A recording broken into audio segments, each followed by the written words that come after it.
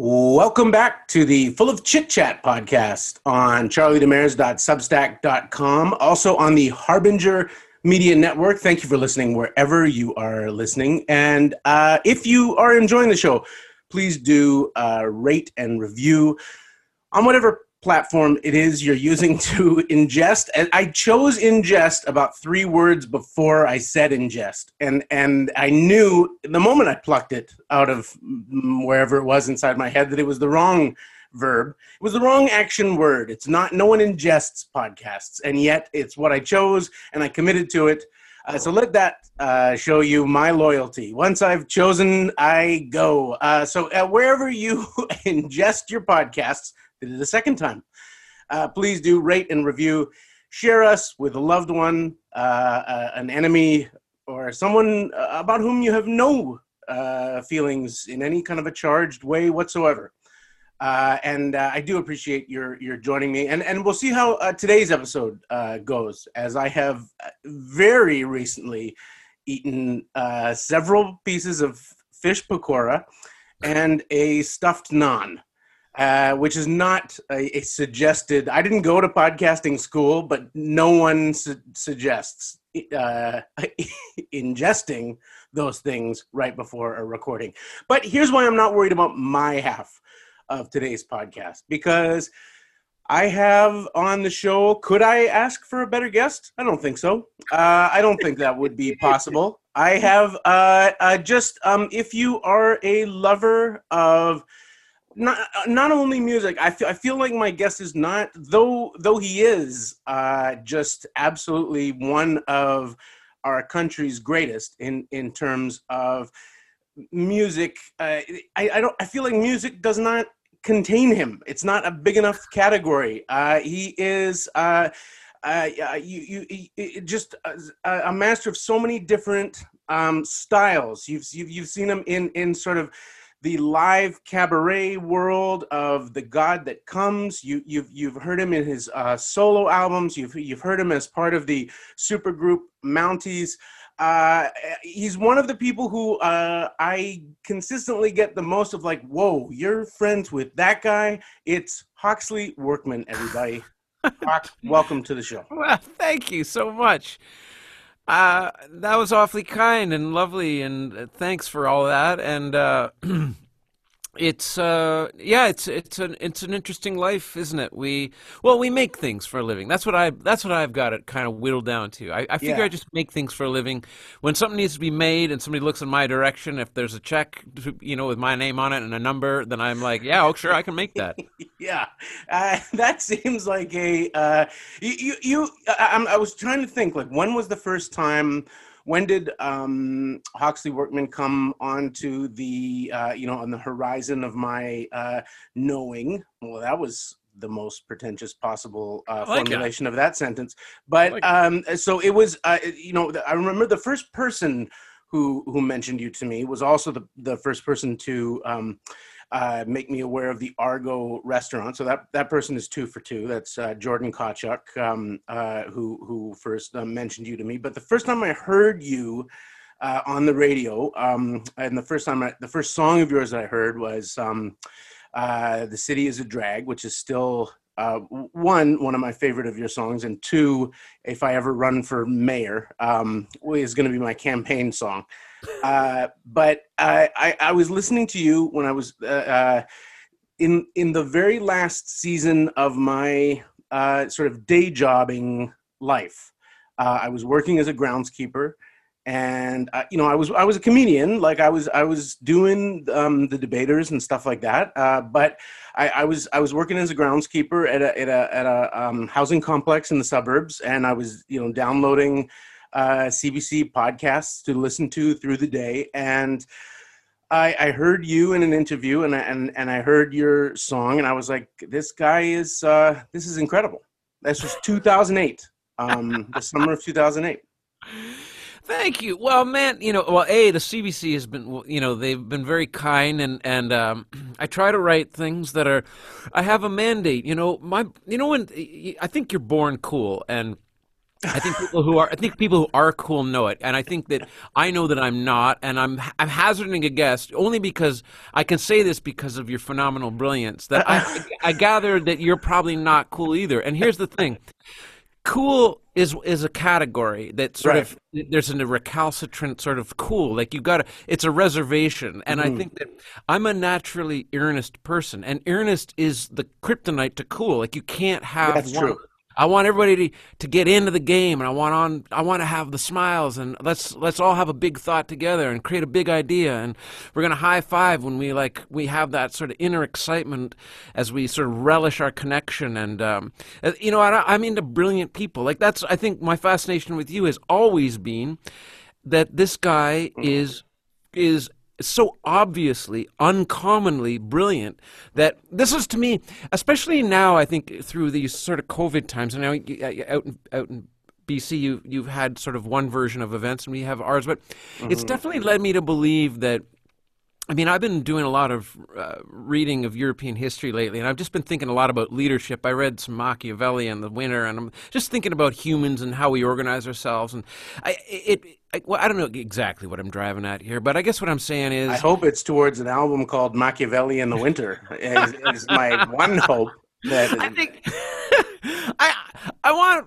Why can't there be more brilliant people? Why can't I just have a why is it that when I do find a brilliant person, like it's like wow, like holy smokes, everybody stop what you're doing and Mm. just take a second here. It's like a rare bird, and I feel like even I just. So yeah, all I'm saying is you can have the song for free when you run for mayor, but please do run for mayor because wouldn't that be an extraordinary thing to have? Look, I don't know much about your mayor, but I will say, look, brilliant people in positions of power, like let's make that the new thing.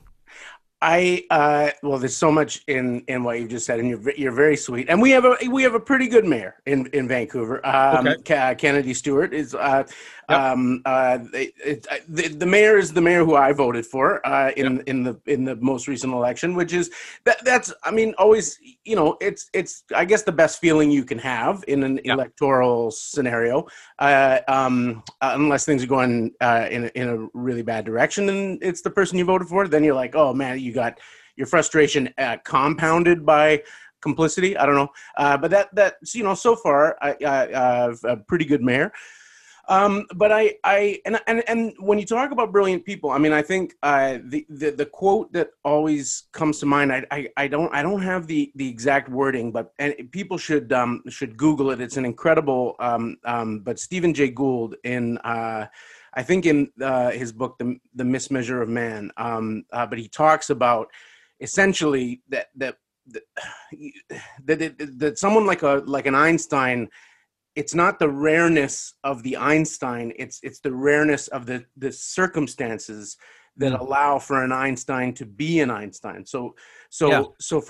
for Gould, who was this brilliant biologist, he said, the more you study human beings and their brains and what they know, the more you realize that just we have 1,000 Einsteins have anonymously died in Right. lives, sharecropping I and think about this all the time. I yeah. think this all the time because, well, when I was a kid, I was obsessed with this very thing. Like, well, first of all, just the how common were really special people, and I think Hmm. as I've gotten older, the disparity in that ratio gets wider and wider. But when I was a kid, it's like, man, it must be like 1 in 1,000, and then it's like you get older, it's like, could be more like 1 in 10,000, and then you get a little older, and it's like, man, these are few and far between. But I think you're right. I also think about this and analyze the sort of complexities of time and place with things like the Beatles and how the Hmm. 60s got to happen and how sort of this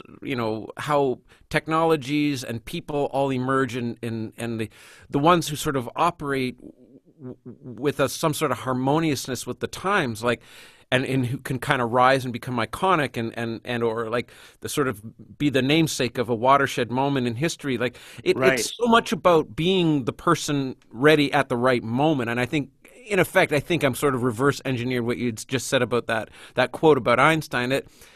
Yeah, it's a lot about showing up and being the right person when the time comes to be that person. And Yeah. I think, like you say, there can be a lot of like exceedingly special people that just operate within the realms of what is maybe considered just a normal life that don't get to sort of find that stage or that opportunity. I don't know. And then I guess there's two like I think I also look at you and there's an intimidation even because I'm very cognizant of how bright you are, but also I find people like you are similar to me. Maybe I find a little bit of our thing in common in that how industrious we are, and Mm, I would put that forward only in the face of this idea. It's not just time and place. It really you're not just going to walk into an opportunity. It's what's that hard work makes luck or whatever that quote is that right. I've The harder I work, the luckier I am, or right that whatever the yeah, that quote. I see that for sure, and but what you're saying around time, I mean, like we're right now in the midst of such an exceptional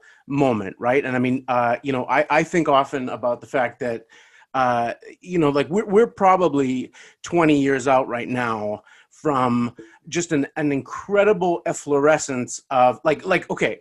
Let me start with the bad and then go into the good. Like I would say we're probably about 20 years out from some of the worst hockey that the NHL is ever going to see, right? Like we're gonna come into this period where everything that involved like team stuff, we're gonna be there's gonna be kids who had this blank spot in the middle of their formative childhood years where for 18 months 20 months they couldn't go to practices, they couldn't be around other kids, they couldn't be passing the puck, they couldn't be spending right. time to get like. Yeah. And so 20 years down the line, is there going to be this like kind of haze or static that comes over statistics in team sports where it's like, wow, we really see it. At the Mm-hmm. same time, are we going to see this massive efflorescence of brilliance in anything that involves kind of solo concentration, the woodshedding hours of just being alone? Because I look at like what my daughter has done this year in terms of her drawing Mm-hmm. and the amount of time that she has put into just pencil and paper, illustrating things over and over, like doing portraits of our dog, or just like free form kind of imagining. And like, she's just at a place where, and I feel like I can say this outside of the kind of, subjectivity of like Mm-hmm. the dad who everything their kid Yeah. does is brilliant. It's not 7-year-old kid drawing. Like it's Yeah. just, it's on an order of magnitude. So every time I think of like, shit, she was getting so good at Kung Fu and now she's just had this 18-month break. Yeah. She may never get that time back, but she also would never have had this kind of time to develop, as an artist, visual, drawing. Yeah, I hear you a million percent. I mean, I also hear that I hear sort of the hierarchy of what achievement means in I can smell it in your soul and I can feel it and I know it true and deep within myself. I feel the same, like I'm packing as much learning as I absolutely can in every goddamn second, and I hear exactly what you're saying about this. It's funny. Again, I think about this all the time because I was a kid who oddly just without parents pushing me, and I didn't have stage parents, I just turned into a kid who obsessively practiced and did the 10,000 hours before I was 18. And so Mm-hmm. I think a lot about this time, again, time and place, and then the breadth of time and the ability to, how much space you have within that time. So this winter, I lost like 60 pounds. I have not been drinking. That email that we were all on, Steve and you, I didn't want to wade in with my Yeah. like with my high fiving you guys who are in your like having your your enjoy time about all the but. And I think I've had to kind of keep it a little bit under wraps too, because there are a lot of people suffering right now. But what I would say is, it's been an extraordinary time for me. I have not been home this long in my entire adult life. I practiced guitar all winter at least an hour, hour and a half a day. I became the guitar player I dreamt of being when I was a kid. Wow. I was doing my Duolingo French every day. I was going deep, like I said, with Machiavelli, with going deep with European history, going deep thinking about even, you know, it's just having this time and space and to feel healthy again. uh, to follow up on the narrative that you and Steve were discussing in that And to email clear we were this on. up, so Oh, you and Steve Bays and Steve I Bates, were yeah, on a group text, and we were talking yep, about getting healthy in this. So I have and it's slowed down now, but so at the beginning of the towards the beginning of the pandemic, I lost about 40 pounds, well and done. thank you, man, and to you as well. Like, I mean, and then it's that's a pretty big thing. I mean, between the two of us, to have lost a pubescent child between us, which is, would be horrible news if we were like at the fair, you lost a pubescent child. But weight loss terms, between two men is probably good news. But so we were talking about this, so yeah, so that's the context for the conversation involving the Yeah. mysterious Steve you're Yeah, alluding to. Steve, that's right. So, yeah, I mean, I hear you with this too, because I think about obsessive practice, I think about excellence, and I think about high achievement. And I mean, I'm lucky. I feel like just by virtue of the job I am in, I'm around a lot of these types of people, and I've been thinking about greatness and how you get there. And it's a constant. I'm constantly crunching the numbers on this stuff because it's fascinating to me because the mastery, the hours, and I think especially too. I mean, I know that as we go on and on, we want. I think that within the realm of education and making sure that you're raising a kid that is competitive in a competitive job atmosphere, and the whole thing is about needing to know more and more about less and less. But there's something like I think that I'm on the slow path to being like a green belt polymath. You know what I mean? Like, Hmm. I don't need to be a black belt because those guys are those. I feel like the black belt polymaths, they were born to be that. I just feel like I want to dip my toe into a lot of streams. I want to get good at several things and like maintain being good at it, which is also a weird thing because I don't know how you feel, but once I was kind of got this job, like I said, I did the 10,000 hours before I was 18. I just drank for a long time and didn't really do much else. Like I was able to write songs and be productive and all that stuff, but was I becoming a better singer? Was I becoming a better guitar player? Was I spending the time on the drums with the paradiddles and the Radamacues and the Swiss Army triplets? And the answer was no, is that certain things kind of went fallow as I chased fame and did all that stuff. But now that all that kind of that part of my life is kind of over and I've got a great career and an established career and all of this stuff, I can kind of go back to this little side mission of getting good at a handful of things beyond what I got good at as a kid and staying good at the stuff I was stayed good at, or that I got good at as a kid. Am I making any sense? Like I just No, want 100%. But I I feel don't like want this this is thing to fade. I kind of no. I want and there's a richness too. Like when you stop drinking, like I was drinking a fair amount, I would say, and a lot of that is like it was just preparation for the apocalypse and just a mode of Hmm. being where I just was assuming the end was around the corner at all times. And of course, I still feel that. I just don't succumb to it. I don't acquiesce in the way I did. I don't sort of make my life the servant to this bleak outlook on everything. And Was just that because partly because the apocalypse kind of came?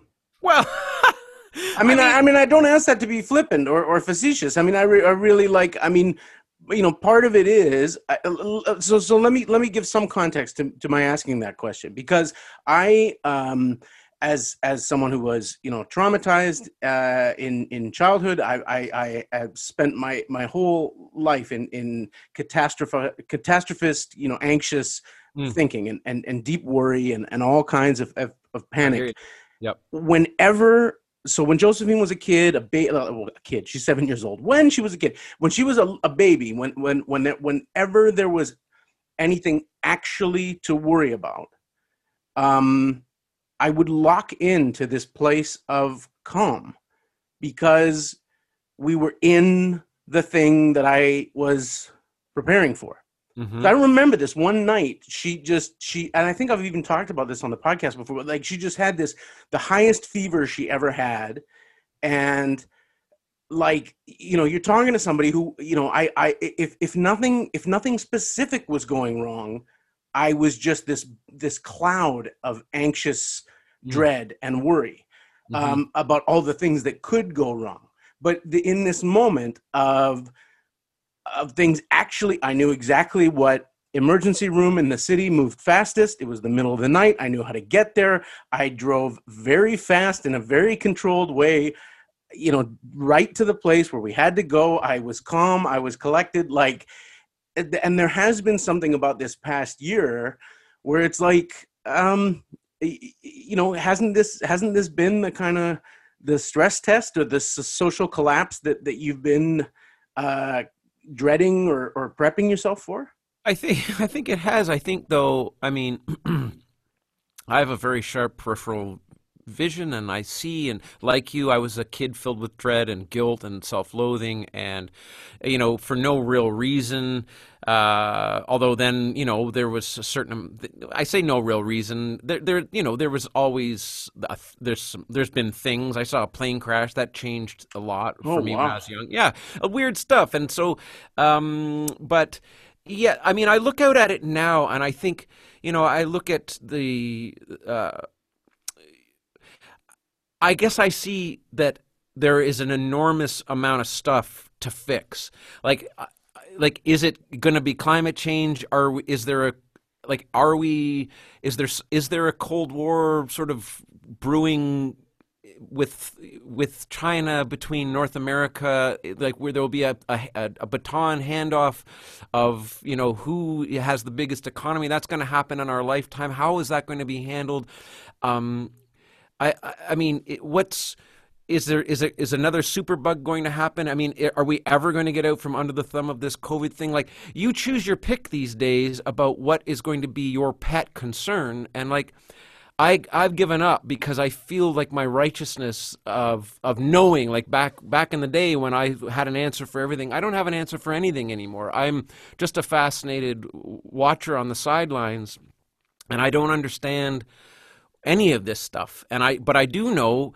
I've been reading this 1,500-page European history book, and it's what's been the most fascinating thing about it is the unfurling of time before me and being able to look down on the lives of those Minoans and then those Greeks and then those Romans, watch them trade, watch them move across channels of water and large plots of land, watch them, as soon as they are able to move, start to create wars with the people that are far, far away. That these systems of commerce, the utter reliability that humans were shallow, greedy, and more often than not thoughtless, except for these, again, great moments in history where you have these brilliant Greeks and their aphorisms and, things that we still say to this day that contain all this wisdom. But no, I think that I was preparing for a total collapse. Is it going to be Bitcoin and Ethereum? I'm clamoring now. For a long time when I had my 50-acre property and greenhouses, I was preparing for some form of earthly shutdown or some kind of hostile takeover or something in that was going to disrupt my perfectly prepared life from my boomer parents who, when they had control of the movie business, gave us stuff like Goonies and some of the best childhood fantasy stuff ever. Like, in a way, Hmm. And I this is not your parents personally had no, but I'm control of just the saying, movie business. yeah, the Okay. boomers, like, I look what a great time to be a Yeah. kid. You know what I mean? Like, because these This overgrown. this is like I like one song that has been sometimes very like a song of yours that has been complicated to listen to during this time has been the Battleford's, like Right.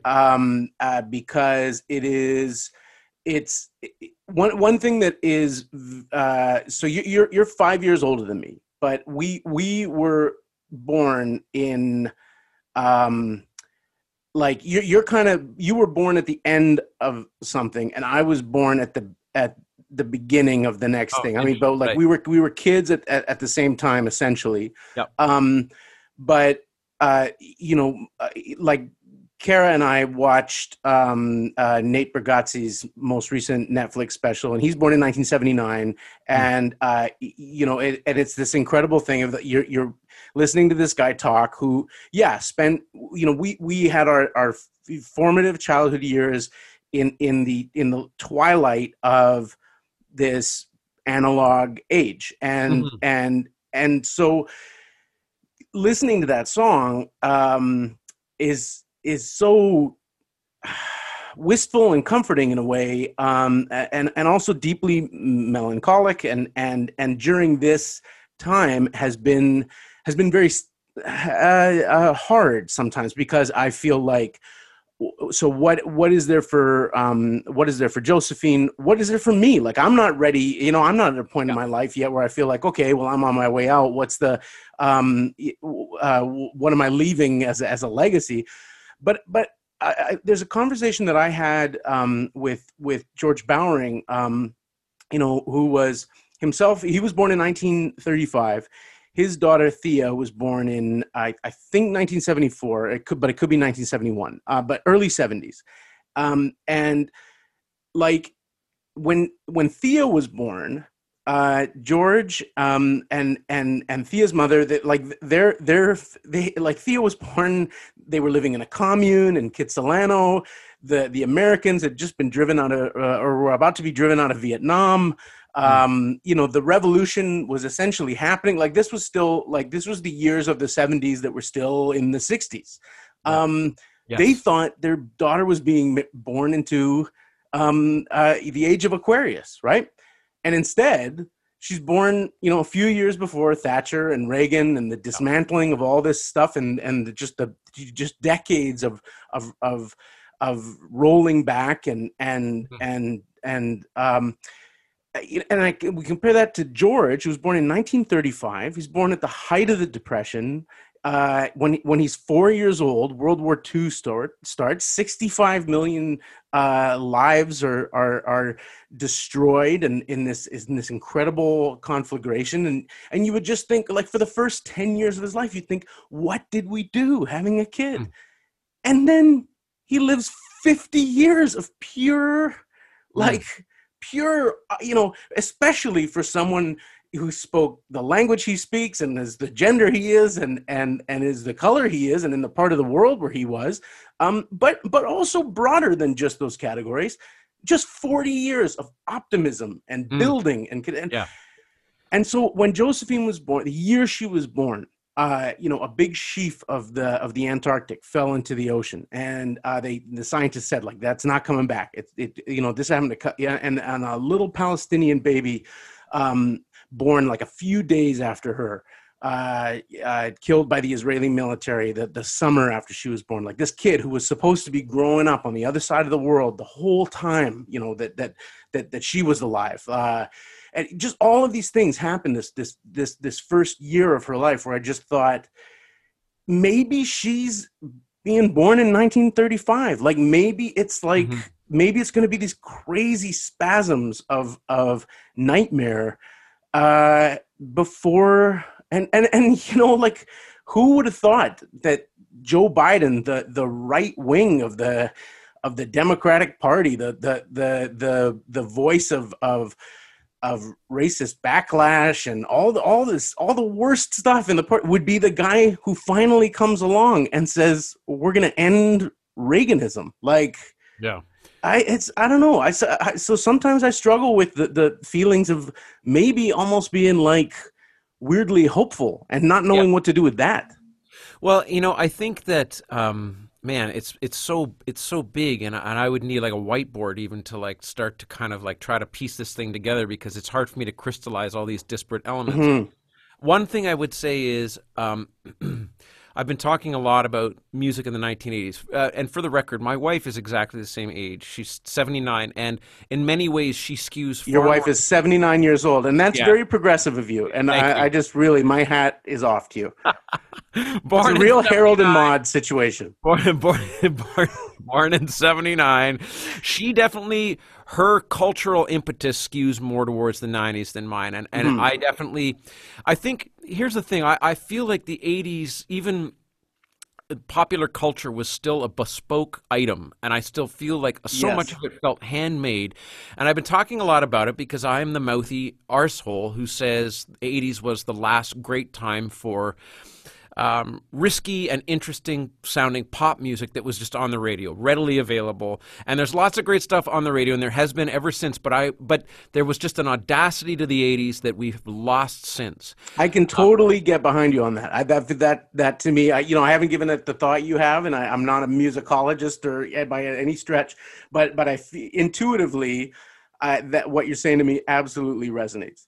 So I think that I sort of felt like as a kid at the time, they were using the prefix astro. Like we were really under the impression that modernity had finally weaved its way into into something very visible, and here we were living at the very height of what of what modernity would have had to offer, and in music and in movies and just in general, the fact that we could put batteries in a tape recorder that was small enough to put on our belts, and we could walk around our school listening to our songs.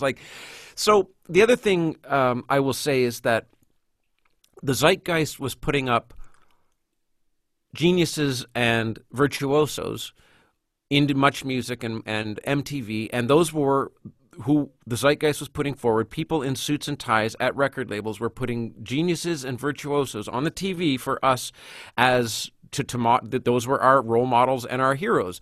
I think of Paul Simon, I think of Prince and Michael Jackson, I think of Van Halen, I think of you name it. So I guess what I'm working towards is what I didn't realize at the time was how close I sat in 1983 to the year 1969, and how much of the fuel of the 1960s and the energy of the 1960s.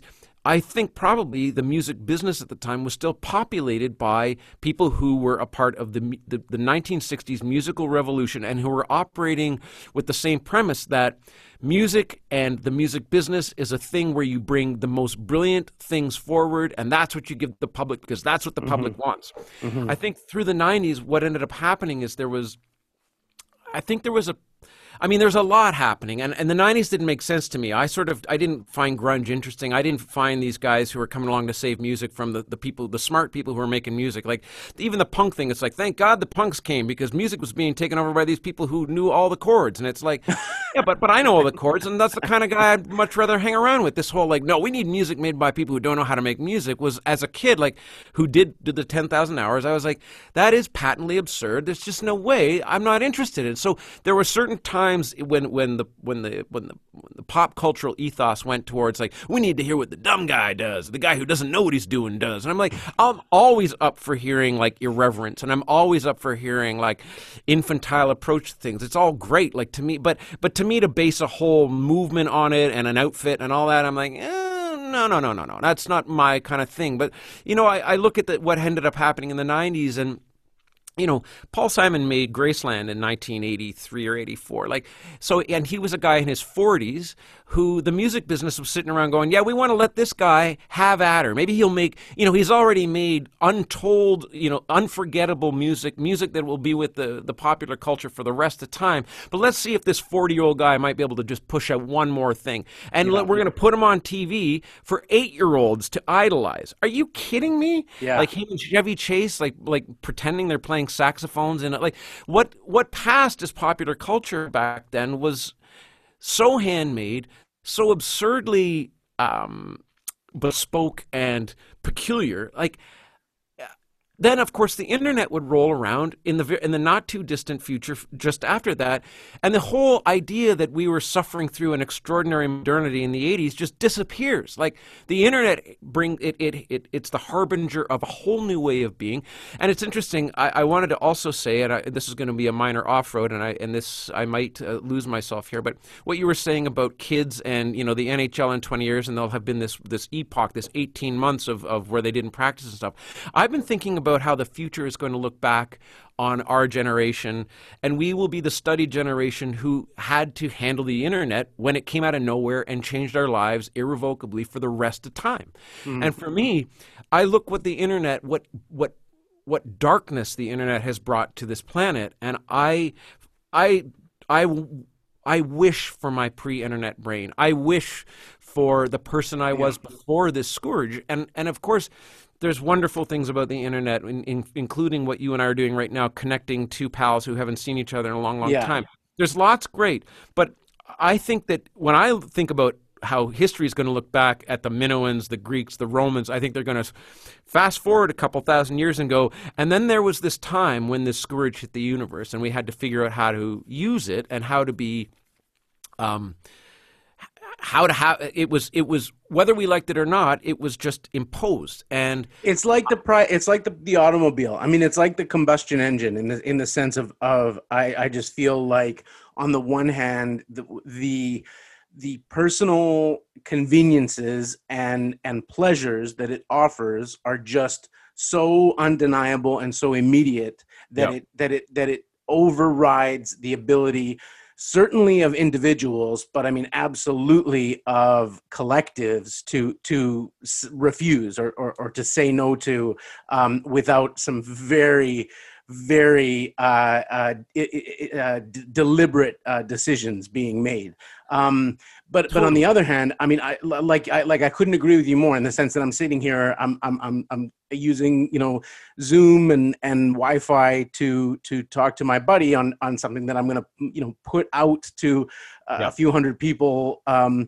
All on the internet, and I get that, and I get that. I also ordered the fish pakoras and the stuffed naan with my phone, and but I feel like, I mean, I would trade the ability to order the fish pakoras on my phone for a rotary that hangs on the wall in a heartbeat. If you were to say to me, you can only have one or the other. I mean, I was having a conversation with friends the other day, and I mean, and I feel like this is just how kind of crazy it is. Like, we hadn't watched The Wire Mm. in years and years, and we sat down and watched a couple episodes. And The Wire is, I guess, set about like 2004, 2005, like just before mainstream social media.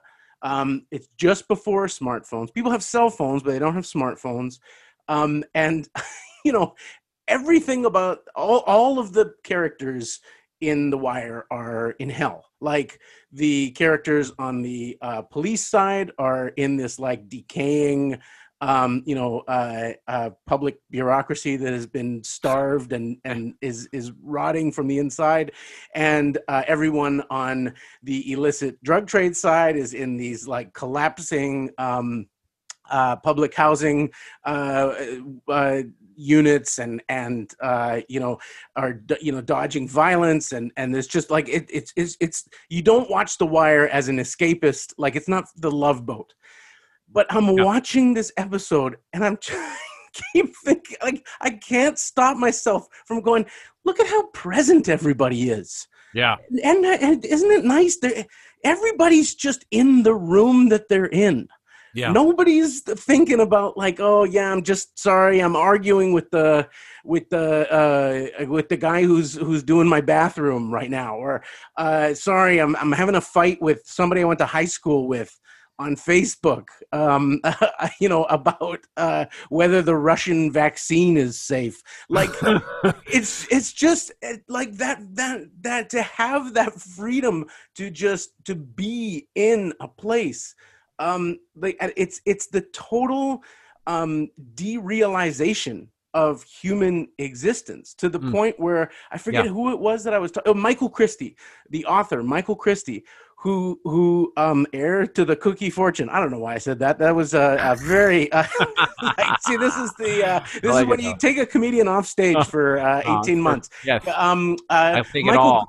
yeah, he said, now, real life, like real, Yeah. tangible, physical life, is the audition for electronic space. It's like you're going through life going, oh, this would be good for Yes. Instagram, or Oh like my God, it's so like true. look at this, like here's an interaction I'm having with some stranger or some idiot in a lineup, or somebody who's sitting in a dumb way on the bus or whatever.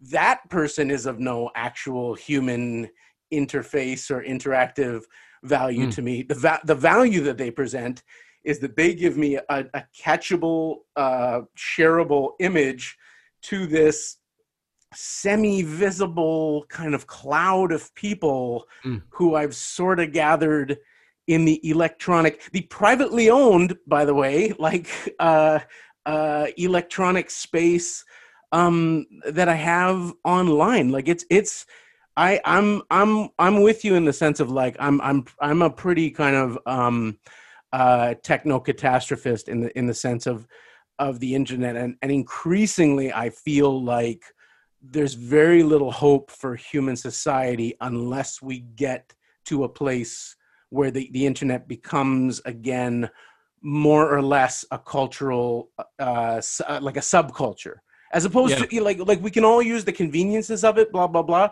but like the Yeah. internet as a place to hang out and a place to be and a way Yeah. of interacting with people, like that has to be just some people.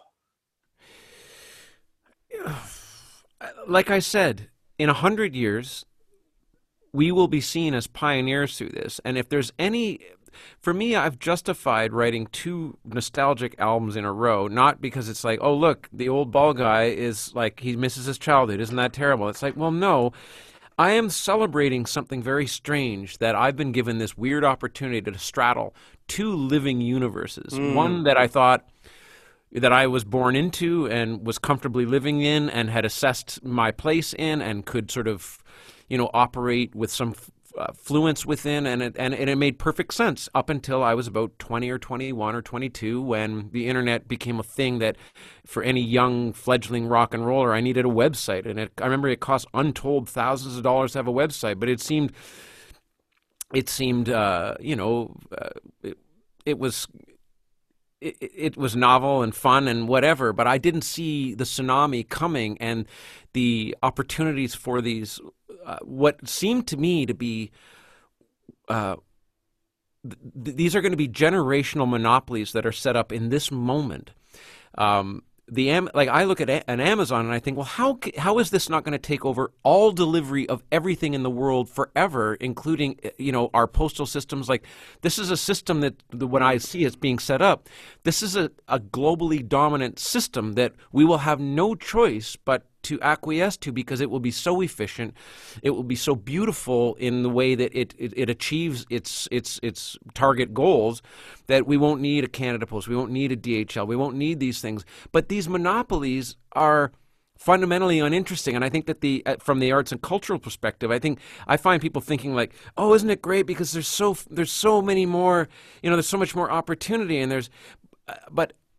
there's more gatekeepers, and I feel like no. There's way less gatekeepers. Like there's way less. There's a handful now. When I was a kid, I remember reading that the Cars, the American pop sort of punk new wave band, the Cars, they broke out of like Kansas or something just because some DJ at a radio station, in a non-competitive radio market said, I love this song, and then enough people heard, you're just what I needed, and then all of a sudden it sort of starts to bleed its way into everybody's lives, like that sort of organic takeover. Whereas now, once you corner your market with your Uber or your PayPal, or like, what does that leave for the rest of us who want to have a spin-off version of that thing? Like we're moving into a space where all the potential monopolies that could have been created from the wealth of the internet or the opportunity of the internet have been taken. What is the next kid going to do? Like, well, we serve humans need to order food and have it delivered to their house while they're still in their pajamas. What's left? Like, what future internet monopoly is left for somebody to move into that space, take it over, and then have it be basically a derelict universe for anybody else who would ever want to move towards that kind of an industry? I find it's all very unartful and uninteresting, to be completely honest. Well, and it's interesting. Like what you're describing is, I forget who put it this way, but it said that most of the the most recent kind of big breakthroughs in big tech, like something like Uber or that those kinds of Airbnb or whatever. It's not so much that they've had some big technological breakthrough or some massively creative thing. It's just that they've figured out a way to do a non-unionized, non-regulated version of whatever it was already happening in the quote unquote real economy or the brick and mortar economy, Hmm. then they're floated by VC money. Like venture capitalists Yeah. give them, enough money to, like, through attrition, destroy their competition, like just by outlasting them essentially, Yeah. and undercutting them.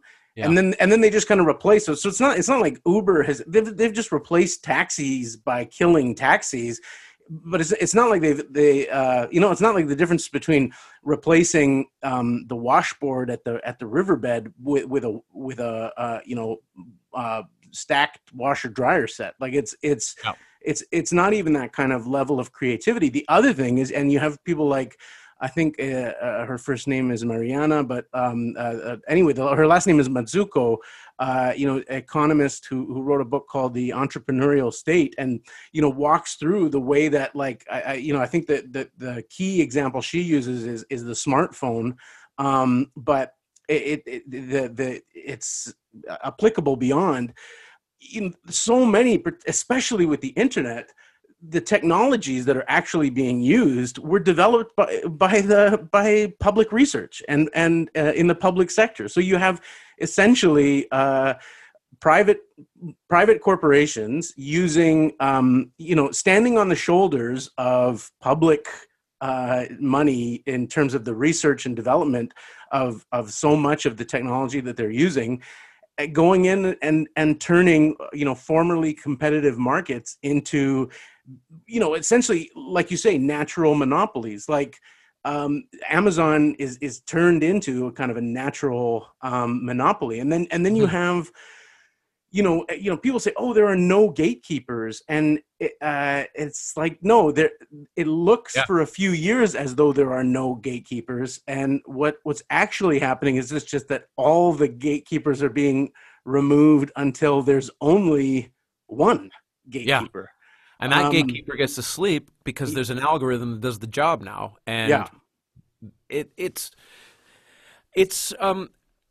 again, I have to going back to earlier and my bleak outlook. I have to pacify myself now in this new universe. Like, I had been hedging I'd been hedging for this whole, like, some sort of human catastrophe that may yet come, or we may still be in the middle of it, or it may never come. I can't invest anymore. I can't live under that cloud anymore. And the internet has come along, has changed the game so drastically, and the next generations that have followed, like these kids, these internet kids, they're not like us. They'll have had they'll fundamentally a separate style of upbringing. I go back often to my life in the 1980s with my brother in rural Ontario, and we had our bicycles and our dogs, and we didn't have friends that lived nearby. We lived way out in the middle of nowhere, and our imaginations were our plaything. On a black and white TV and 3 channels back in those days, video games were only so interesting. Television was only so interesting. We would ride around on our bikes with a stick, and that stick was a magic wand, or there was a sword, or there was a bow and arrow, or then it was a hockey stick, or whatever. But my brother with a stick and a bike, and me and our dogs lived 15, 16 creative, formative years as kids, off in just allowing our being to evolve and to grow into a natural surrounding. And I feel like there's going to be this funny epoch on the planet where there'll be a 50-50 split of people who grew up without the internet and then people who did, and we will think and see and operate fundamentally differently. It'll be like having two alien species in trying to inhabit the same space. And Let me put to you a possible. and this is by no way is this Okay. is no, I'm not saying this as a we are better and they are worse. And No, no, no, no, no no. way am I But saying that at all. I'm saying that there should be this. I feel like there's a missed opportunity to have a more public discussion about the fact that we're going to have to integrate. And we're not going to see eye to eye on a lot of things because some of the just the fundamentals, our human fundamentals, our wiring, that stuff that happens when you're a kid, when life is happening to you. You're not happening to life yet as an adult. You know, that's what we do. We happen to life, and that's what we think. But so as a kid, life is happening to you, and so and when you get the wherewithal, when you're a little bit older, and you go, oh shit, like life was happening to me that whole time, and it made me into this, and this is the creature. This is what I get to start with. Now I'm cognizant, and I'm doing a little inward looking, and now I'm going to take what I've become and I'm going to build on it. I'm saying that the building blocks I think are fundamentally different now with a generation of people growing up with the internet by their side. Let me put it to you that there's possibly a more naturally organic optimism that is not just Pollyanna, that's not just trying to convince yourself that things are going to be better than they're going to be, but that is just generally and I'm going to say something that's very anecdotal, but then I'm going to draw on what I hope is a meaningful historical metaphor. So, like you and I are, I think that as I read the, so you're sort of end of Generation X, and I always identify as kind of the last year of Generation X, but this term Xennial gets used, or Zennial, or however you pronounce it, for my sort of this borderline generation that I'm in, that is called the last of the digital immigrants. So the last of the, and, everybody's called, digital native after, the millennials are the first people that grew up with the internet. They don't remember a time before this digital life. But they also grew up in a society that was just turning onto it. So all this stuff was very new. And so it's even though it was a society that had the internet, it was a society that was just turning to it and just learning it. So my daughter is 7 years old. She does not make any distinction between YouTube and TV in any kind of meaningful sense. She doesn't really make any kind of big distinction between the various screen sizes in the house, if she's watching on a phone or watching on a TV, all that kind of stuff that would seem very kind of foreign to you and I. Yeah, she is. She's grown up in a different century than we did. Yeah. But what you just described about going out on the bike or going out in the biggest difference between what you described and what she experiences is just that she's living the urban version of that. So she goes out on a weekend, and I mean, right now they're wearing masks, but during normal times, the kids from the co-op go outside. They play for hours and hours, and they come back in. She would still much rather be outside riding around on bikes or running around playing tag or doing the pretend zoo with stuffed animals on the patio of the little girl who lives across from us. That's her world. And for her, the internet isn't this new exciting thing where everything cool and novel is happening.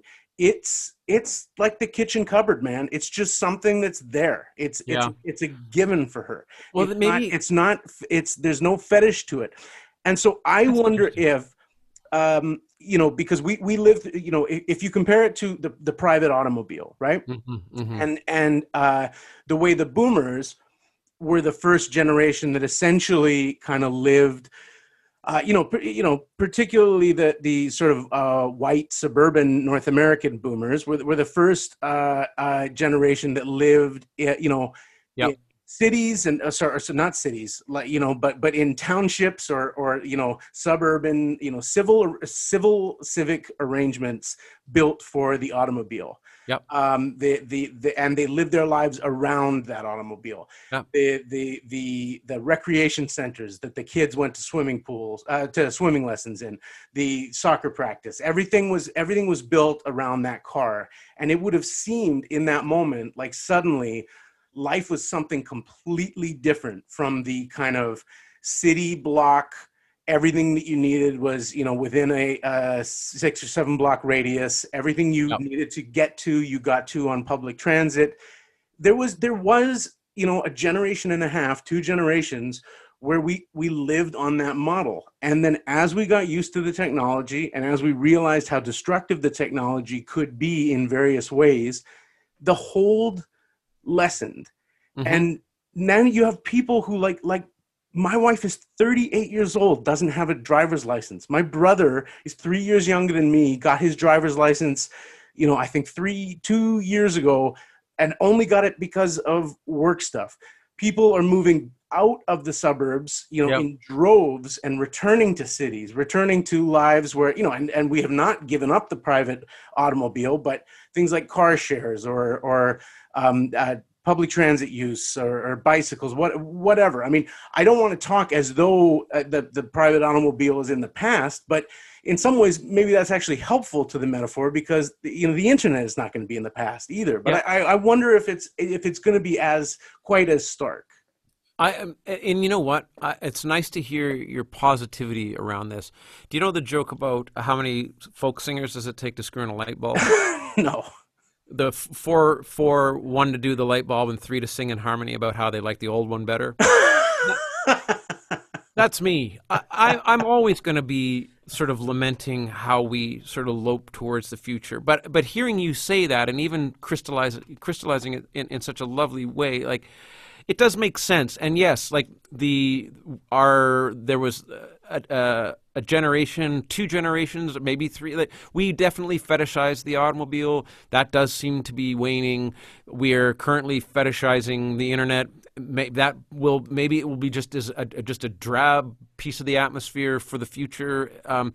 I think it's here to stay. I think we are going to meld ourselves into it and it into us more and more and more. And I am just growing. I'm trying to achieve a certain comfort with that. I feel like the inevitability for humans to move towards a technical existence, and that tech becomes part of our health, part of our bodyscape. I guess I'm feeling like the other night I watched SpaceX launch and subsequent return with the rocket. Like, we were into space as kids. Like, that was a great thing about the 80s. Space was this place that, wars happened and it was exciting and the ships were cool and it was wonderful. But here I am again, like somebody who at 46 and feels like, oh yeah, I've seen it all, to watch a rocket land back where it shot from on its arse end and have these little rocket propulsion things steering a rocket back straight into a land on top of a pad. Have you seen this?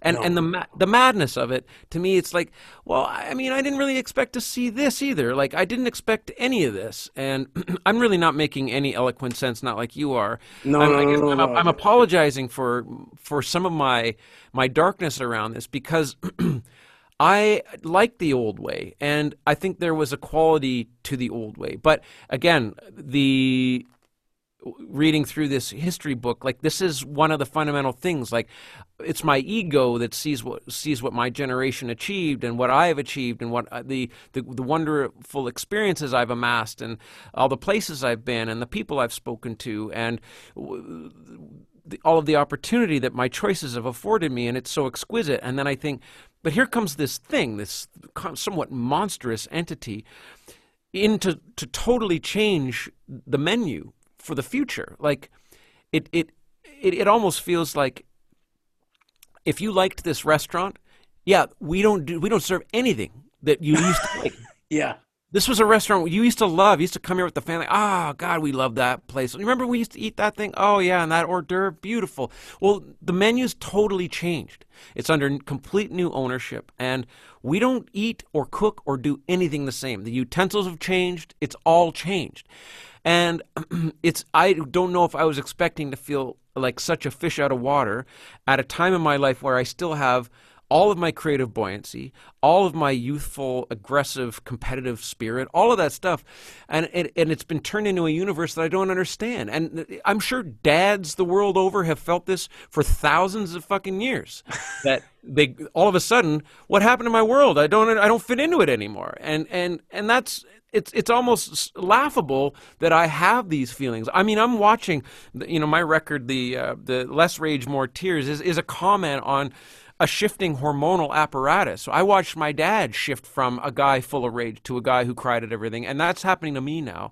And I can't help but have aging happen to me. I can't help but have my cellular makeup continue to push me forward into the person that I almost inextricably am, without knowing that I am a series of learned responses to things. I thought I was in control of myself. It turns out I barely am.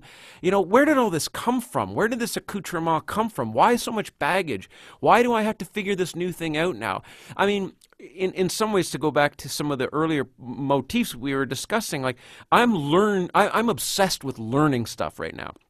And in fact, I've taken the odd, gig that hasn't necessarily paid me properly because I see that there's a learning opportunity. And this is brand new to me. I'm like, oh God, can you imagine? Okay, well, the money's not amazing, but it'll give me a chance to do something I haven't done yet. I'll be able to interact with this piece of software. I'll be able to master it in the time that I'm going to do this, or whatever it is. Like, I feel now I am inspired by modernity in the sense that accessibility and learning is right there. There is just no excuse. And maybe too, because it was really cute for me as a rock star back in the day when I had a proper record deal and I had people around me who were swirling and twirling to make things right for me. And then all of a sudden I'm spat out the other end of a dead or dying business where that really doesn't happen anymore.